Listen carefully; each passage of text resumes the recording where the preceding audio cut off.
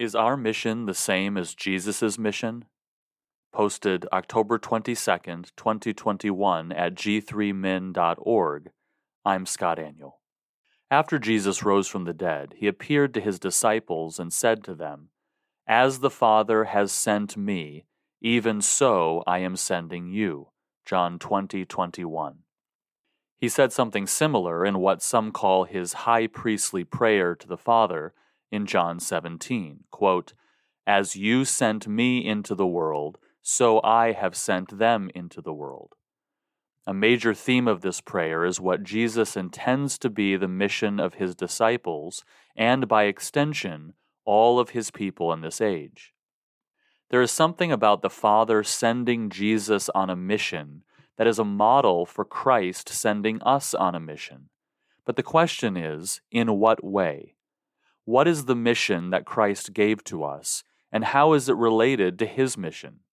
This is an important question because some today argue that Jesus' statement in these two texts means that our mission is the same as Jesus' mission.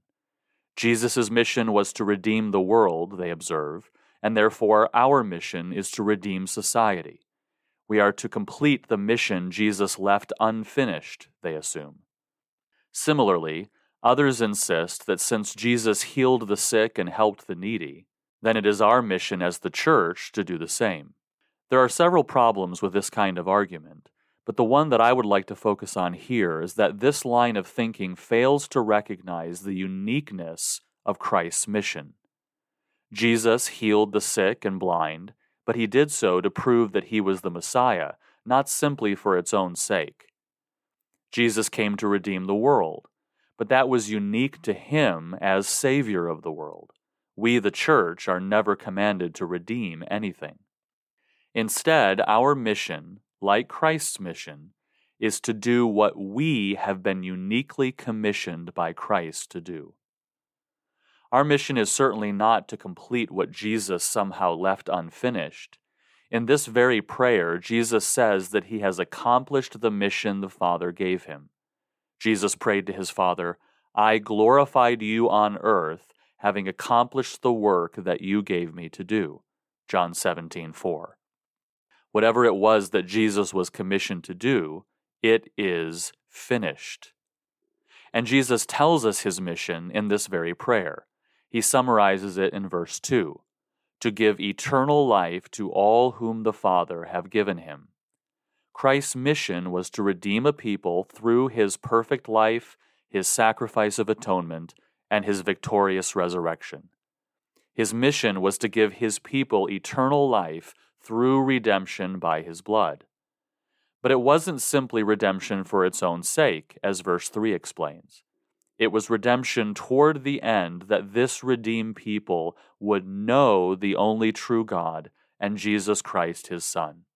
The purpose of Jesus' mission was that these redeemed people would have restored communion with God that had been broken by sin, that they would worship and glorify him against whom they rebelled.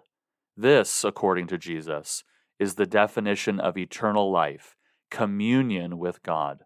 Christ's mission was to do the work that the Father gave him to do. In other words, Christ's mission was to obey the Father's instructions. The Father gave him a specific work, and the Son obeyed. He accomplished his mission by faithfully obeying the Father's commands. This is important. Sending implies authority. He who is sent must obey the commission of the sender. This may seem obvious, but let's not just pass over this. Remember, Jesus himself is fully God. He is one with the Father. The Trinity is a huge mystery, but it is significant that the incarnate Christ did not just do whatever he thought was best or wanted to do. He obeyed the Father's will for him. He accomplished the work that the Father gave him to do. In John 4:34 he said, "My food is to do the will of him who sent me and to accomplish his work." In John 5:30 he said, "I can do nothing on my own. As I hear, I judge, and my judgment is just, because I seek not my own will, but the will of him who sent me." In John 6:38 he said, For I have come down from heaven not to do my own will, but the will of him who sent me. Jesus was on earth to do what the Father commanded him. And remember, in some way that I don't pretend to understand, Jesus did not want to go to the cross. He asked the Father to take that cup away from him. But at the end of the day, he said, "Not my will, but yours be done." You see, God the Father was not interested in creativity, ingenuity, or clever methods. He was simply interested in his Son obeying his instructions and accomplishing the work he gave him to do.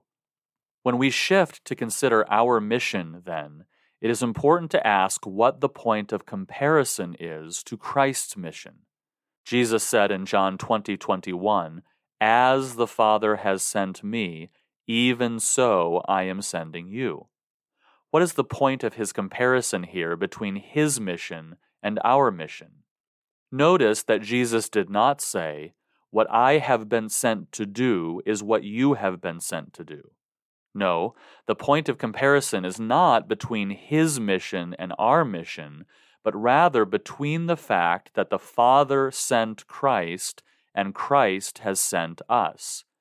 The emphasis here is that just like Jesus was responsible to do what his Father told him to do, so we are responsible as Christ's commissioned people to do what Christ has commanded us to do. The point of comparison here is not really between Christ's mission and our mission per se, but rather between the act of sending. Remember, sending implies authority. He who is sent must obey the commission of the sender. And it is important to recognize that what we have been sent to do by Christ, although certainly related to his mission, is not the same as his mission. His mission is accomplished. Jesus' prayer in John 17 introduces us to what Christ has sent us to do. In verse 20 he says, "I do not ask for these only, but also for those who will believe in me through their word." Christ has commissioned us to proclaim his word, to go into all the world and preach the good news of Jesus Christ.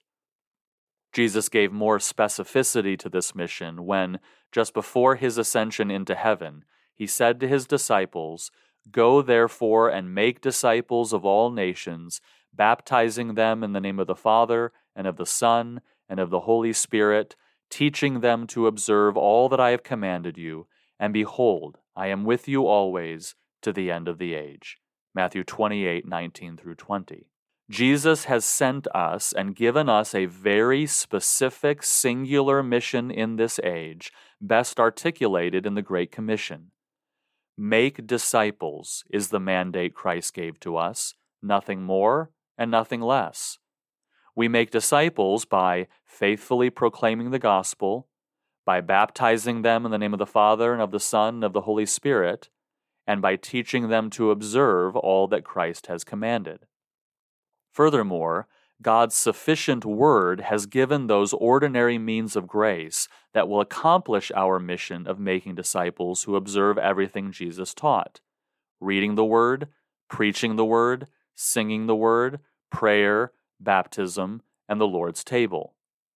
The regular, disciplined use of these means of grace are what the Holy Spirit uses to bring unbelievers to Christ and progressively form believers into the image of Jesus Christ. These Spirit-ordained elements are the means through which Christians obey Christ's commission to make disciples. This is our mission as individual Christians, but more importantly, this is the mission of the church. Christ gave this directive to his apostles, and as the foundation of the church, those apostles extend that directive to churches today. Unfortunately, many churches in our day are distracted by many different programs and events that they say are part of their mission, but that actually draw their attention away from what they are actually commissioned by Christ to do.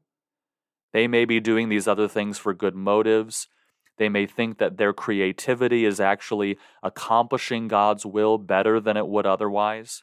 They might assume that since our cultural situation is so different than that of the first century, then surely we need to come up with ingenious ways to attract unbelievers to the gospel or bring Christians along in their sanctification.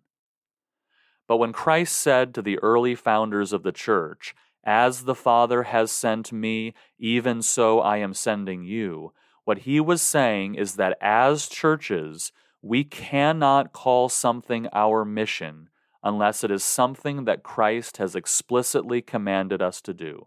You see, when we add to that mission, or when we think that we have come up with a newer, better, creative way to please God, we are actually doubting God's wisdom and sovereignty.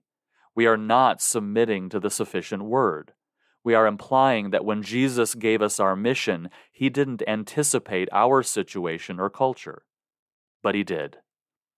The mission Jesus has given us is enough. His sufficient word is enough. And our responsibility as his body is to accomplish the work he has given us to do through the means he has given us. Let us commit as individual Christians and as churches to obey Christ's commission to us to make him known by preaching the gospel and to make disciples through the means he has given us in his sufficient word. You can read this post at g3min.org.